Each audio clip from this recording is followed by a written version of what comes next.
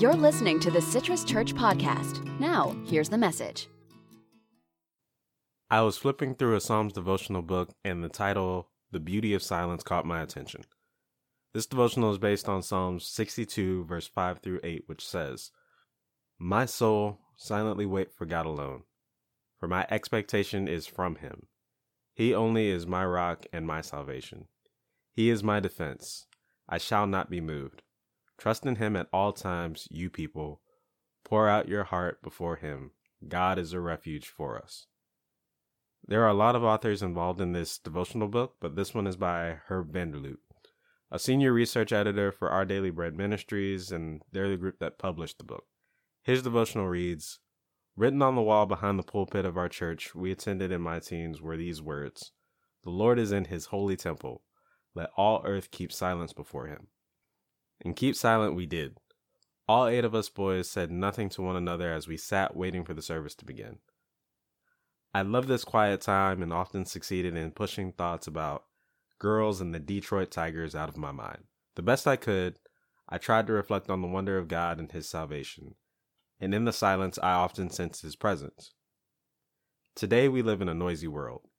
Even many churches leave little time for quiet reflection. In ancient times, the pagans cried out in a noisy frenzy to their idols, which comes from 1 Kings 18. In sharp contrast, the psalmist saw the wisdom of silence because in quiet reverence God can be heard. In the stillness of the night, under a starry sky, in a hushed sanctuary or in a quiet room at home, we can meet the living God and hear him speak. The psalmist's words are still relevant today. Wait silently for God alone. Psalm 62, verse 5. He ends it by saying, to hear God's voice, turn the world's volume down. If you're unfamiliar with 1 Kings 18, it's where the prophet Elijah is called before King Ahab after 3 years of drought. And Elijah challenges the prophets of the idol Baal. The challenge is simple. Elijah builds an offering to God, and the prophets build an offering to Baal. Then the two would pray to their respective deities, asking for fire to rain down and light the offerings, and that God would be recognized as the one true God. The prophets went first. Starting in the morning, they called out to Baal, dancing around their altar. When they got no response, they shouted louder and did everything they could. By evening, nothing had happened. Elijah then built his altar and prayed. Fire then rained down from heaven, lighting Elijah's offering, thereby showing that our God is the one true God. The thing that stands out to me is how the prophets shouted and cried out to Baal. This might have gone on from anywhere between 6 to 10 hours, and after all their effort, nothing happened. They went as far as purposefully injuring themselves, and it was for this idol that someone thought up and carved out of wood or stone. On the other hand, we have Elijah, who simply builds his altar and prays. And more notably, he doesn't pray for the Lord to burn his offering. In verse 37, Elijah prays, "Hear me, O Lord, hear me, that this people may know that you are the Lord God, and that you have turned their hearts back to you again." Here we see Elijah, without any outside noise, without going to extremes like the others, in prayer, asking God for the true matter at hand, that the Israelites turn back to God after all this time. It didn't require shouts and cries, or worse, it took an earnest, simple prayer. A few months ago, I introduced a song called Know Your Heart by David Leonard, formerly of the band All Sons and Daughters. This song is from the album The Wait, W-A-I-T, and he has stated that the purpose of The Wait was to make a worship album without overthinking his ideas and to make worship sound the way it did in his head for him at the moment. He was also looking to make worship that could be, Monday to Saturday worship and not just Sunday worship. When the album came out, he found that even though people liked it, they felt it wasn't, congregationally friendly, and that he wasn't doing corporate worship anymore, which corporate worship in simple terms is music for worshiping together as a church. I think that feeling is possibly due to the fact that these songs don't sound like the All Sons and Daughters music that we're used to.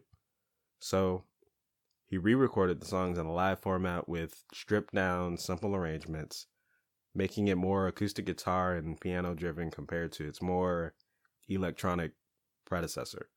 The title of the stripped down version is The Wait, Silence the Noise. David Leonard said the goal of the Silence the Noise version is to make the songs more accessible and show that they are corporate worship songs at their core.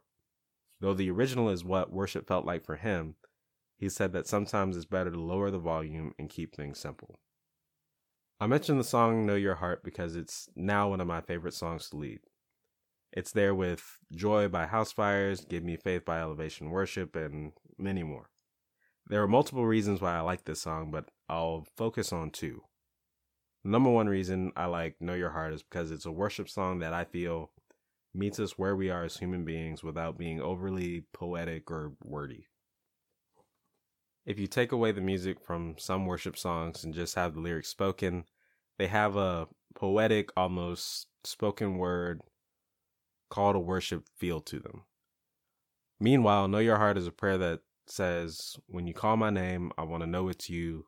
Help me recognize it. I want to know it's you. And I just want to know your heart better than I've ever known anything.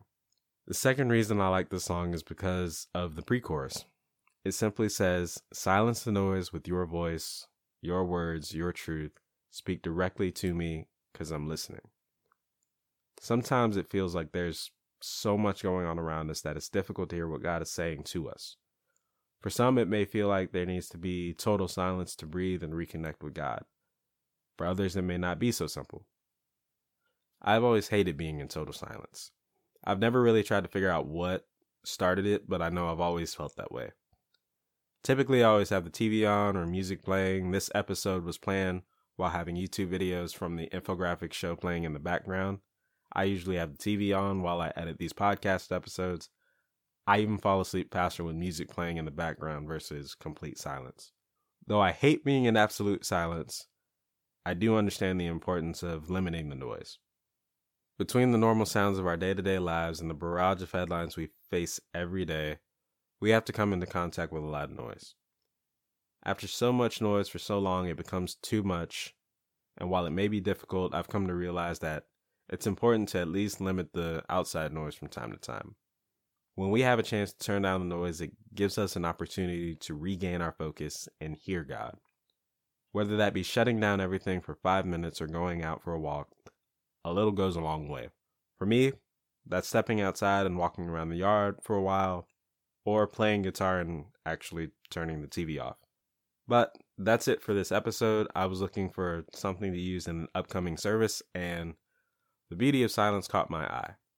Like I said, I don't like being in complete silence, so I was intrigued. The ending also really stood out to me. To hear God's voice, turn down the world's volume. So with that, I hope you enjoyed this episode and found something useful, and we'll catch you next time. Thanks for listening.